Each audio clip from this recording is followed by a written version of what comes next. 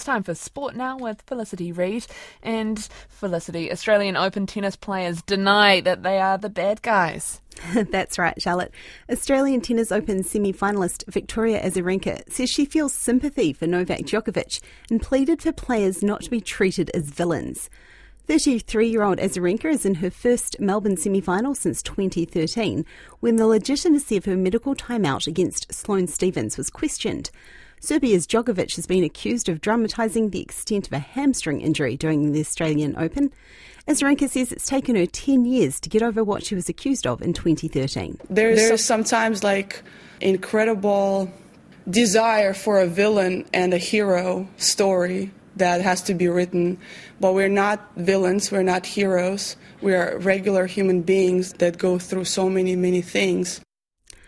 9 times men's champion Djokovic, who plays Russian 5th seed Andrei Rublev in the men's singles quarterfinals tonight, said earlier this week he was an easy target to be the villain.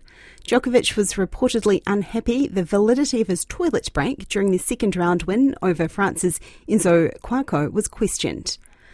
Silver Ferns coach Dame Nolene Taurua admits individual errors remain a concern for her side. The Ferns qualified for the Quad Series final against Australia after beating England 55-45 in Cape Town this morning. After falling behind early in the last quarter, the Ferns grabbed plenty of turnover ball to surge home for the win.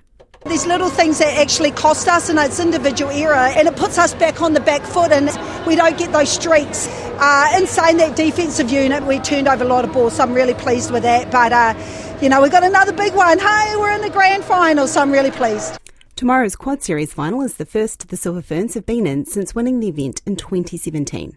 Koe nā ngā porongo, ha kina kina.